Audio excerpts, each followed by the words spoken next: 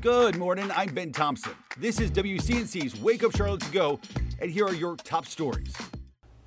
5:05 right now, turning to more today's top stories in your morning rush. CMPD charging a suspect in connection to a murder 2 years ago. Police say this man, Cameron Sadler, shot and killed a man on Presley Road in southwest Charlotte in July of 2021. Sadler's already behind bars in Mecklenburg County in connection to a separate murder. I'm Julia Kaufman in South Charlotte, where some neighbors are on edge after a recent string of break-ins. There were 4 residential break-ins over the weekend, and CMPD now tells us they are investigating whether those break-ins are related to each other and if they're related to organized crime groups. This morning, a WCNC Charlotte investigation finding that Gaston County Schools spent millions of dollars on a payroll system that led to missing checks for employees.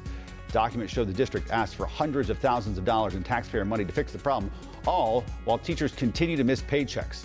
In a statement, the district says their payroll system continues to be stable and that they're, quote, working through those issues. Former President Donald Trump has entered a not guilty plea in the election interference case in Georgia. Trump faces racketeering and conspiracy charges in connection to the alleged effort to overturn the 2020 election.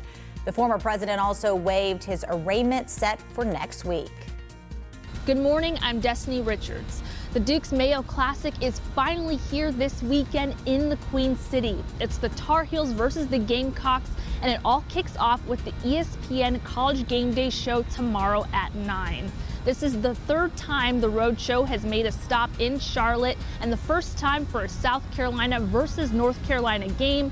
The Charlotte Sports Foundation says you can expect lots of vibrant energy and more than 60,000 football fans. Thanks for listening. You can find all of these stories and more right now on WCNC.com. Join the Wake Up Charlotte team weekday mornings on WCNC Charlotte from 4:30 to 7 a.m. Like and subscribe to our podcast and tell a friend.